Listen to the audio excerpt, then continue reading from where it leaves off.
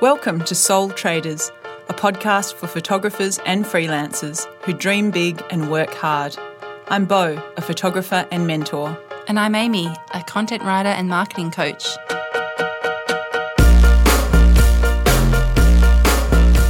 Hey Amy. Hi, Bo. How have you been going this week? Haven't seen you for a while. Yeah, it's been a while. I'm really good. I'm energised. Lots of interesting projects in the mix. What about you? Well, that's good. I have been sort of thrown back into work. I've had after the whole COVID thing, it was like a damn wall sort of broke, and I've been totally in a combination of happy to be back at work, a little bit overwhelmed and, just some intensity, I guess, around, social media stuff with the Black Lives Matter movement. Absolutely. I found it really complex managing some of my feelings around being extremely supportive of the movement and then this sort of weird performative wokeness that was happening on social media. It really did my head in. So I actually ended up taking a break from social media for a week, which was really a good thing to do for my brain, and it gave me a little bit of a chance to, I guess, turn a few cogs in my own brain about how what I can learn from this movement, what part I have to play in it, without feeling like I'm adding to the noise. So that's been interesting, actually. So just taking pause, basically, which, felt dicey because there was also this element of silence is condoning things. And, that was absolutely not what my sense was. Actually pausing and adding something useful to the conversation, I think, has been one of the most, I guess it's been a bit of a fine line, and you're probably the same with, the people that you're on socials with as well. So, I found it weirdly. I just watched all of that with dismay and, a lot of feeling the feelings, but also with a lot of interest, just from a sort of behavioural sort of point of view. I found it fascinating. And I think you're right about people scrambling to respond, and a lot of that, it felt like doing it for the optics. Yeah, definitely there was a bit of that. And I think when, it's made me think a lot about racism, and, I've been on the end of casual racism my whole life, but to really dig into systemic racism in our country in Australia, on the back of George Floyd's murder has just been, I think, there's a time for every movement, and I'm so happy to see that the time has finally come. But it's definitely been interesting to see how that has, I guess, you and I both sit in quite political circles. So these are the sorts of things that, we've been harping on about. Social justice and environmental justice, they're really core tenets of my value system. So I see when things hit the mainstream, I don't always like the way that it flows, and I have that sense that I can't control the way that information's flowing, and I don't. So I think that's why I just had to step back. I think we're seeing a lot of people playing catch up, aren't we? And we're actually watching that. And that is very boring. To watch. It's really boring. And frustrating, I imagine. Yeah. It's frustrating I think I was also confronting, I didn't want to be thinking, I can just be comfortable here because, I've read some books on this stuff. I was confronted by, hey, actually, really, I could do a lot more. And one of the other things with that whole bind of kind of what do I say? Is this the right thing? Is silence a better option? That whole discussion.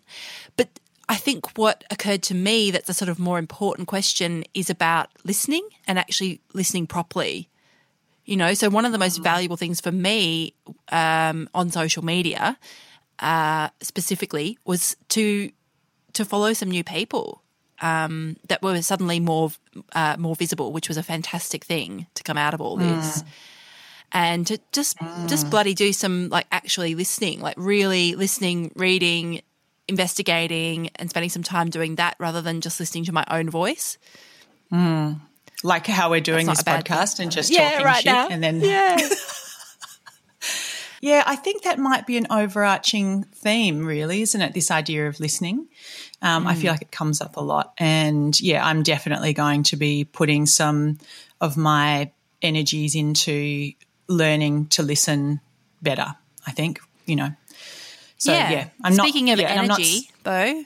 Oh, yeah. So today we thought we'd talk about the idea of managing energy, and we actually did record a session on this months ago, but it was prior to the COVID crisis, and we felt that we couldn't release it because we were talking about being really busy and managing that, and then suddenly everyone so we knew busy. and us, we were just out of a job. So we were like, this is not relatable at this time. Not so really we thought timely. Rather than rehash it, I think, it's nice for us to be able to chat about this again now, because I do feel like it's relevant again for me.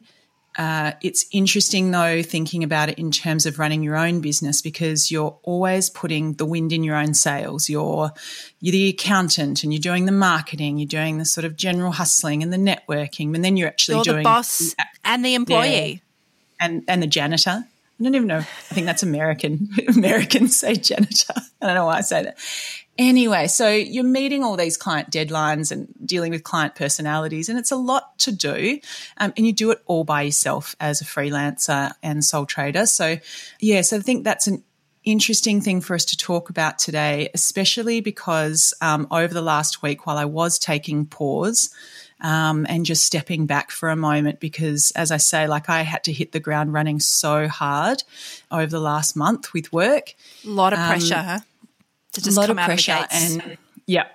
Sprinting. And so then I had this whole kind of crisis of confidence where I was like, this isn't working. It's too much. I can't handle it. And then, of course, I do this thing where I'm like, right, that's it. I've got to throw in the towel on everything. But then I realised actually usually just some more tweaking is needed. And I've obviously hit a bit of an energy edge. So I've actually decided not to take on. You know what that feels like, don't you? And you know how to recognise it now. And is that coming from experience of having burnt out or Definitely. Really I have low before? Well, I've had like one serious burnout that, took me many years to recover physically from, and that was work and stress related. So, I mean, I don't think I'm alone in that. I know a lot of women around my age, I'm 41, who have had one or more serious burnout scenarios. And, so as I say, I don't think I'm alone in that, but I definitely know how long it took for me to bounce back from that and how depleted I was. So, this year I thought I've sort of thought through a few different things, and I've decided not to take on any new clients for the rest of 2020 because I'm actually booked pretty solidly now until the end of the year, with a couple of gaps that I'm going to leave just for existing clients. Well, it's quite scary actually. It's sort of, it's like when you're used to having to hustle all the time and be constantly onboarding new clients and that sort of thing, it's a little bit scary to anyway, I haven't started yet because this is very, very fresh and very new. I haven't said no to anyone yet, so I'll see how that goes. But you realise, Bo, that you've put the much energy into those relationships that you have with existing clients, and that's why because you've done all that work in the past, you can now take a step back and just say, hey, I've built these amazing relationships with these people who want to continue to work with me. So maybe it's about recognizing the energy that you've put in already. Yeah, and the energy that it takes for bringing on new clients versus working with existing clients is, substantially different. So, and it's interesting because, when I am on shoots, my husband always says to me, oh, you don't have to give blood, when you get there. And I feel that I do.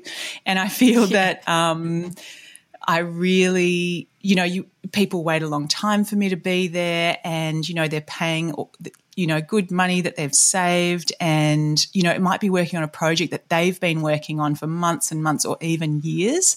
So I really do want to be able to be honor that. Really present. Yeah, I do. And realizing that has been, being able to therefore take it more as a positive. So it's not really about saying no to new clients. It's about making sure that my existing clients, I'm just giving them the full Beau Wong treatment, basically. Because I often think about, we have this sense of, what is life for? Is it so that we can work and work and work until something snaps and breaks off, our sanity or our health or our relationships, or, it's just not worth it. And we do talk a lot. The whole idea of Soul Traders podcast has been about this idea of building a business around your life. And that's something that I've been, just sort of thinking through. And this idea of also prioritizing rest, like that would be it's almost like rest has been such a dirty word. It'd just be, actually I think in the past I've equated it with activity. It's being lazy. I see it as being lazy. Yeah. And that's really interesting because it is not being lazy to rest. And coming to terms with that has been huge. But you need to like almost deprogram, because I feel like everything is telling you hustle, grind, work. You don't get anywhere by standing still. Do you know what I found out recently, Beau, which I just found staggering, is that the origin of self-care, actually the idea of looking after yourself and then the term self-care comes from a writer and activist, American woman, Audre Lorde, who she considered looking after herself, self-care, as a radical political act.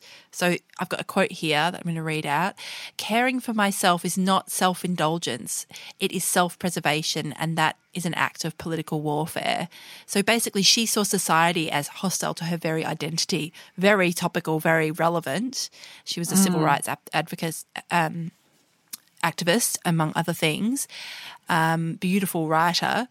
But I just think that to me, I found that just so alarming, because self-care has been just transformed into this really consumer-focused kind of thing, from an origin of being, quite political. What do you think, Beau?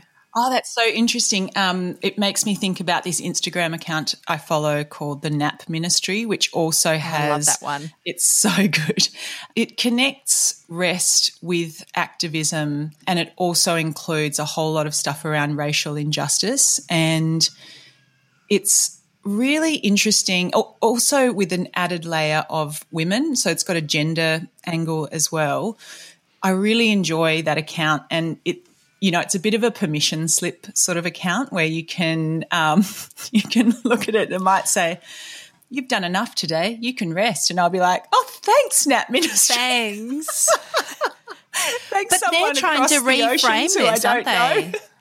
They're trying to reframe it, aren't they? It is interesting. Yeah, and especially I think, you maybe, and definitely me, and a lot of women I know identify as high achieving or overachieving. Type A.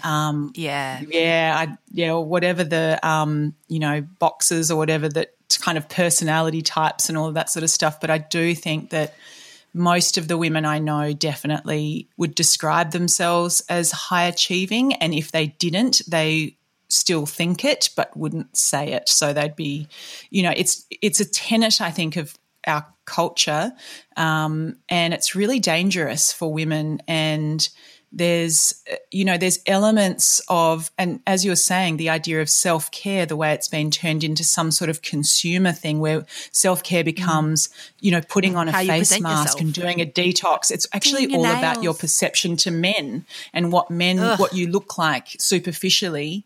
And whereas what we're talking about is deeper work, isn't it? Like rest. We're talking about deep work, deep rest. So it's deprogramming. we're deprogramming. And I think maybe we should make a little booklet of permission slips, like rest permission slips, and we should just hand them out to people. Absolutely. On Post-it notes, women. Maybe.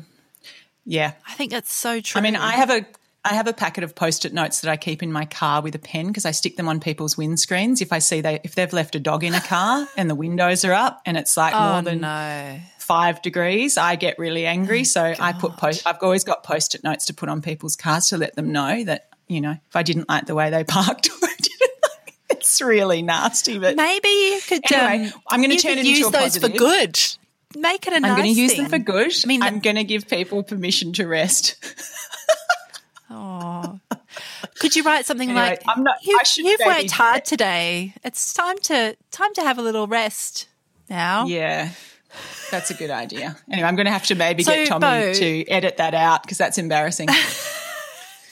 Bo, I'm really curious. I know that the way you work, which is quite unusual, but maybe not anymore with the way that we all work sort of has shifted, I think, a lot even in 2020. But I know that you do these intensive periods of shoots. You come up to Perth from where you live in the southwest and you do sort of say a week of kind of back-to-back shooting, and then you go back home for a few weeks and do the post-production, the admin side of your business, and obviously see your family and do all the other things that you need to do in your life. So I'm just wondering, you know, given that you know that that's how you work in these intensive periods, how do you manage your energy around that? I don't do it perfectly, that's for sure, but I've been doing this for nearly 7 years. So travelling up to Perth, staying in the Lemon Delicious caravan, working what I call a shooting block and then coming home.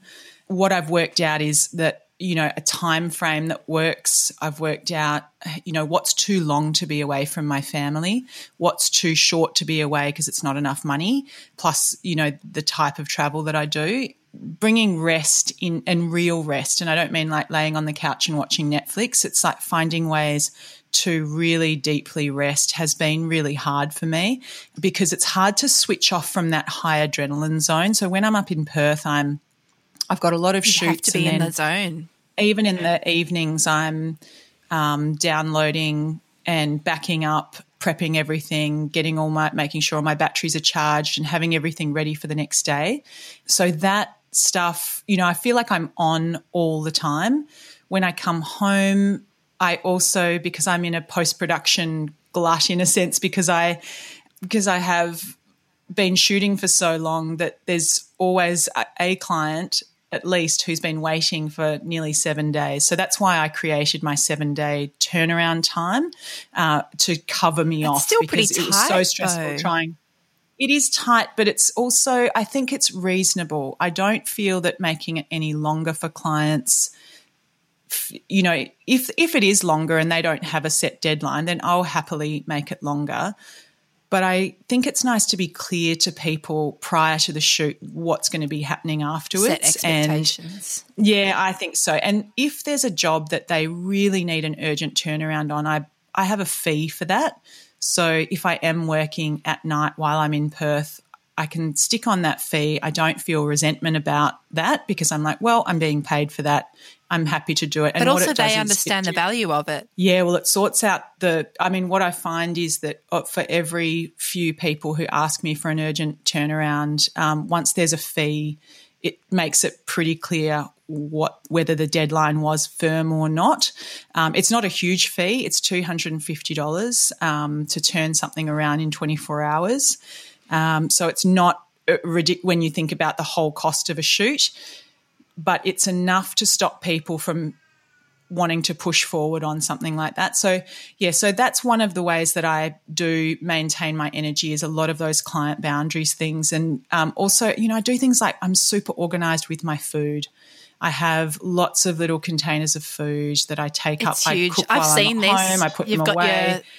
Your muesli, Bircher muesli pots. I've seen the little glass jars. It's a great system. Yeah, I'm basically living out of jars of excellent food all the time up in Perth. So that stuff is key. And, you know, I can't eat hot chips every day and feel awesome at the same time. That's not – I mean, I feel awesome obviously while I'm eating the hot chips, but then we have something my family and my kids, they call it chip regret, which is like it happens quite suddenly after you eat chips. Chip shame. And, chip shame and chip regret. Shame spiral. So those sort of logistical things are huge. That's part of, and it's like, it's so boring talking about this kind of stuff, but this is the stuff of life, and this is what means that gives us the foundation to do what we do. But this is important. This is the thing. This is why I'm asking you, because I knew it would come down to some really practical things. And I think these are the discussions we need to have, because people don't talk about this stuff because it's not as sexy as kind of like, I scaled my business into a $1 million business in 6 weeks, But hey, Bo Wong is eating out of jars of food, nutritious, lovely food that she's pre-prepared. And hey, she can turn up and honour the work that you've put into, whatever you're doing that she's shooting. And that's a beautiful thing. Yeah, and the thing about being a freelancer is that you're the only person who's going to put those boundaries on. So you don't have a boss or an organisation who creates a set of rules for you. And I found this around the COVID stuff. I didn't have anyone who was going to say this is going to be our organisation strategy. I had to work out an individual and unique strategy for my own business and for every client that I'm working with.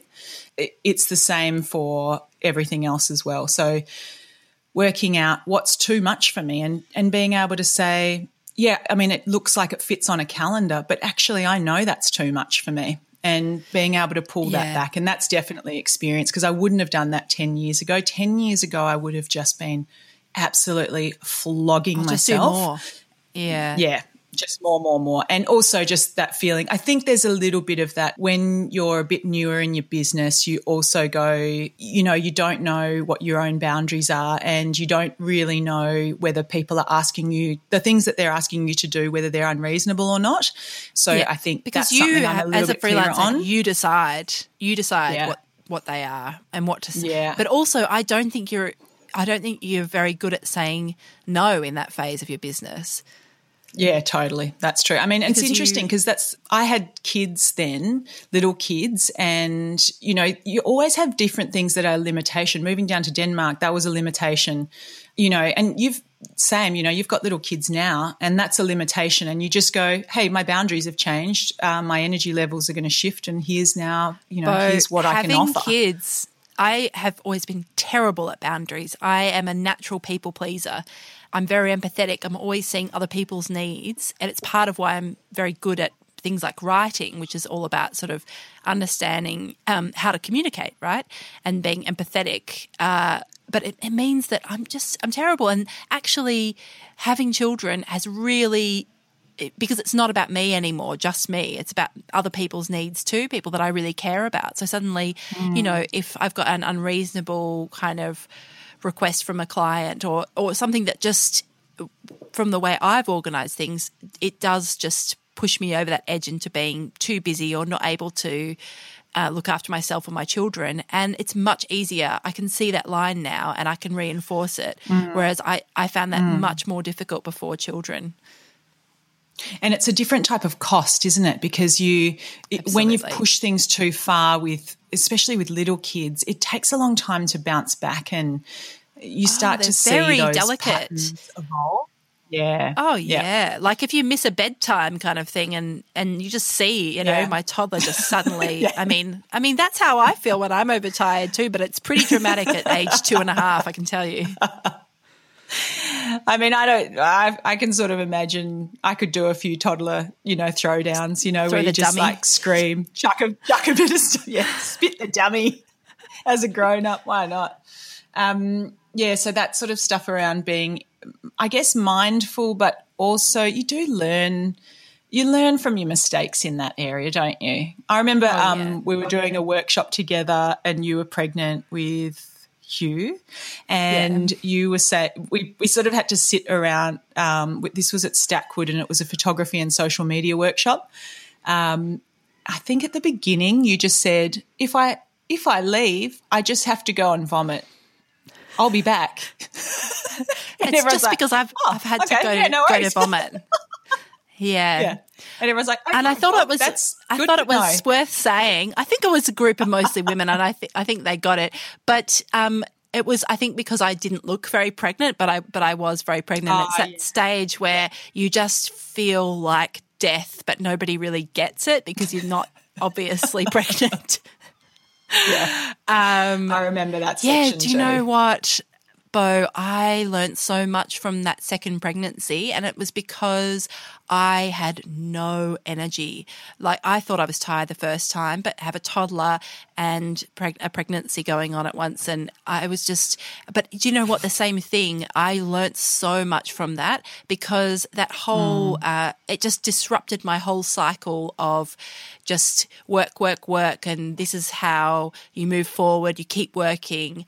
And I really had to sit down and look at and just do this sort of audit of my whole life and the value that I put on the various things I was doing, because I mean it didn't look like I was working from the outside, but in fact I was doing something very productive inside my body. I was creating a human life, but it took me so long. Half the pregnancy I felt so much guilt and so much I was giving myself such a hard time about not doing enough because I just had to lie down. It wasn't even just kind of mental rest or space, like rest as in, you know, just kind of having a slow day. It was I needed to lie down a lot. Yeah. And it taught me so much. It taught me actually the best thing to come out of that was that I just had to immediately halve my sort of to-do list. And I don't think that stuff, start crossing it those off. things, Yeah. I just was like, okay, what do I actually need to do? What are the things that I need to do that really are impactful and that I cannot get rid of, and nobody else can do them but me. And I halve my list, and do you know what? Those things have never come back. I have never done them. And all the shoulds, like, oh, I've really got to set up that email list. I haven't done that. I know that it's important. I've done it for other clients, and I know that I'm always telling people that it's important. The shoulds all went straight away, and they just haven't come back yet. And that is just so freeing and liberating. And in fact, I read something recently it's an idea called the Pareto principle, or the 80-20 rule, which really resonated with me. And the idea is that 80% of the impact come in your business or your life comes from 20% of the work or the labor that you put out. Quite interesting, isn't it? Yeah. Do you mean like impact? What? As in, I don't know. I'm not sure what it means. Say by profit, 80% of the sort of profit, or move in terms of moving things forward, moving the needle in the right direction. 20% of that impact or that kind of profitability or whatever comes. 80% of the impact comes from 20% of the work. I mean, we're both terrible at maths. Oh my God! But you can see what I'm saying. Like, only a small amount of the things that you actually do, in fact, have impact and move you forward. Yeah, I get that. I might have a look at thinking about what that could look like, because I have heard people talk about that before, and I might see if that maybe transposes on top of my business what that would honestly, look like. Honestly, Bo, you should look at it, but I think you'd be pretty close to understanding what that is because of just pure experience. I read something else about, and it was an article in the Guardian, we'll link to it, because it was this woman who was living with chronic fatigue, and she talked about Marie Kondoing her schedule, as in like being a real minimalist about, you know, what could stay and what really was essential. No, I love that. It's great, isn't it? I was a really early adopter of Marie Kondo, and anyway, my whole family make a lot of fun of me because I've thrown out a lot of things that I actually need and that are quite useful but didn't spark joy. So I have circuitously Marie Kondoed all these other areas of my life, which I found, you know, you start with clothes, which is easy, and you move to these other sections of your house. And I think I did that, it would have been maybe 5 or 6 years ago. The interesting thing about it was that it started to overflow. So straight after I did that, I started looking at my email inbox, and I was like, I'm subscribed to all these newsletters and all this shit that I'm not interested in, and it's just clogging my brain. It's just taking up mental my bandwidth. eyeball space. So eyeball space. Yeah, so my eyeball space. Yeah, it's taking up space of my eyeball pixels. So I got rid of that, and you know, just taking that, it's one of those things, isn't it? We're constantly moving, and then we overextend for a bit, and then we've got to pull it in, and we have to be able to distill. And again, we talk about this all the time. We come back to our core values, which is what you were saying about, halving your list and that sort of thing. We are busy with busyness a lot, and being really mindful and really present around the idea of rest is a real skill, which I am not skilled in at all, but I am really working hard to flex that muscle now because I see what it looks like on the other side. It's so the amount of energy that I've got, the potency of the way that I function, the efficiency, which I'm really driven by efficiency. I love efficient things. So it makes, although resting feels like laziness, I know on the other side of that rest that my efficiency is just in optimal, zonage. It's really important. So I'm working really hard on that stuff. Do you know what the way I see it? I see it as minimalism. A minimalist schedule and how that feels and what that looks like. It's kind of like my design background. Like you want to try and pare everything down to the essentials, and that's where things become really beautiful and they communicate really well. They read really well because you get past the clutter. What about advice it's a balance, isn't it?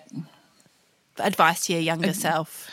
Look, in this area, I would say that the biggest, on this issue, I would say the biggest thing that I have learned is setting expectations with clients has been huge for me. This is one of those topics that it's huge for freelancers. Massive. It's huge for sole traders because it's personal and it's professional. So saying no or creating those boundaries can feel personally quite challenging.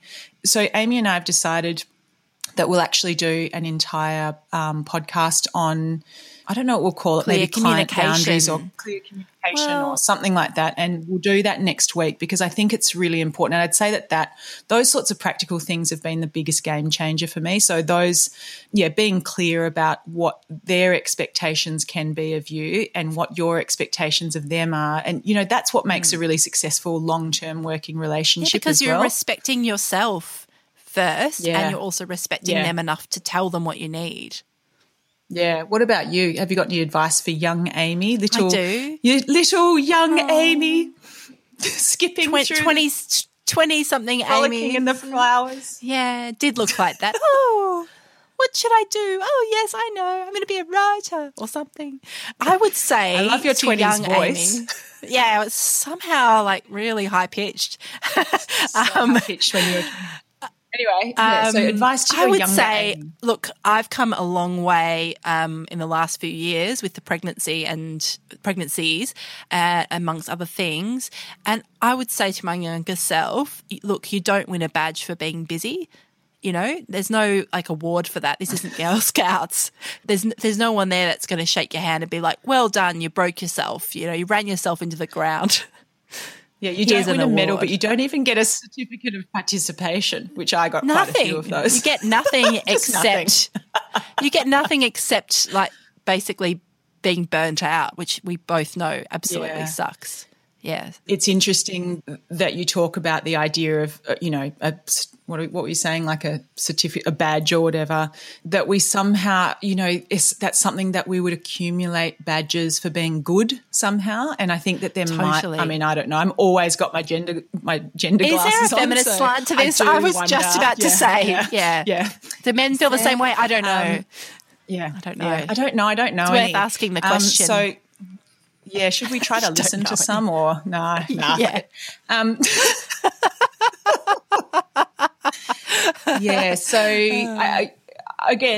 badges, but again, so could we make some badges and maybe some permission slips, or should we just fuck off the whole badge idea? Yeah, forget the badges. I like the Post-its. I'm going to start doing that.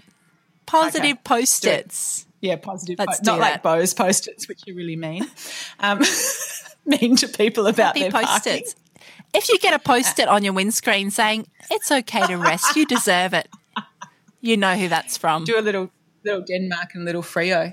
So, I reckon the idea of maintaining presence is probably one of the biggest ways that you can manage your energy. We live very much in the future and the past, don't we? We're just, we're sort of wired and geared that way, and running a business, it is hard to be present. So I find that creating a space to be present for my clients and being present, being able to look at things in that moment and give it everything I've got is a really, because there really is only now, which sounds like a sort of a cult, and I'm pretty sure there must be some terrible cliched poster that says something like that, but it really is true. There really is only now. So we can prepare and we can schedule, and you and I are both very organised people. We're both very systems people, but it creates a space, I guess. It's a balance, isn't it, between all the systems and being able to be really present in what we do. The freedom to be in the moment.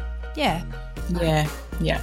Let's talk about some other client expectation stuff next week. And it's been good to talk to you, Amy. See you later. Awesome. Speak soon. Bye.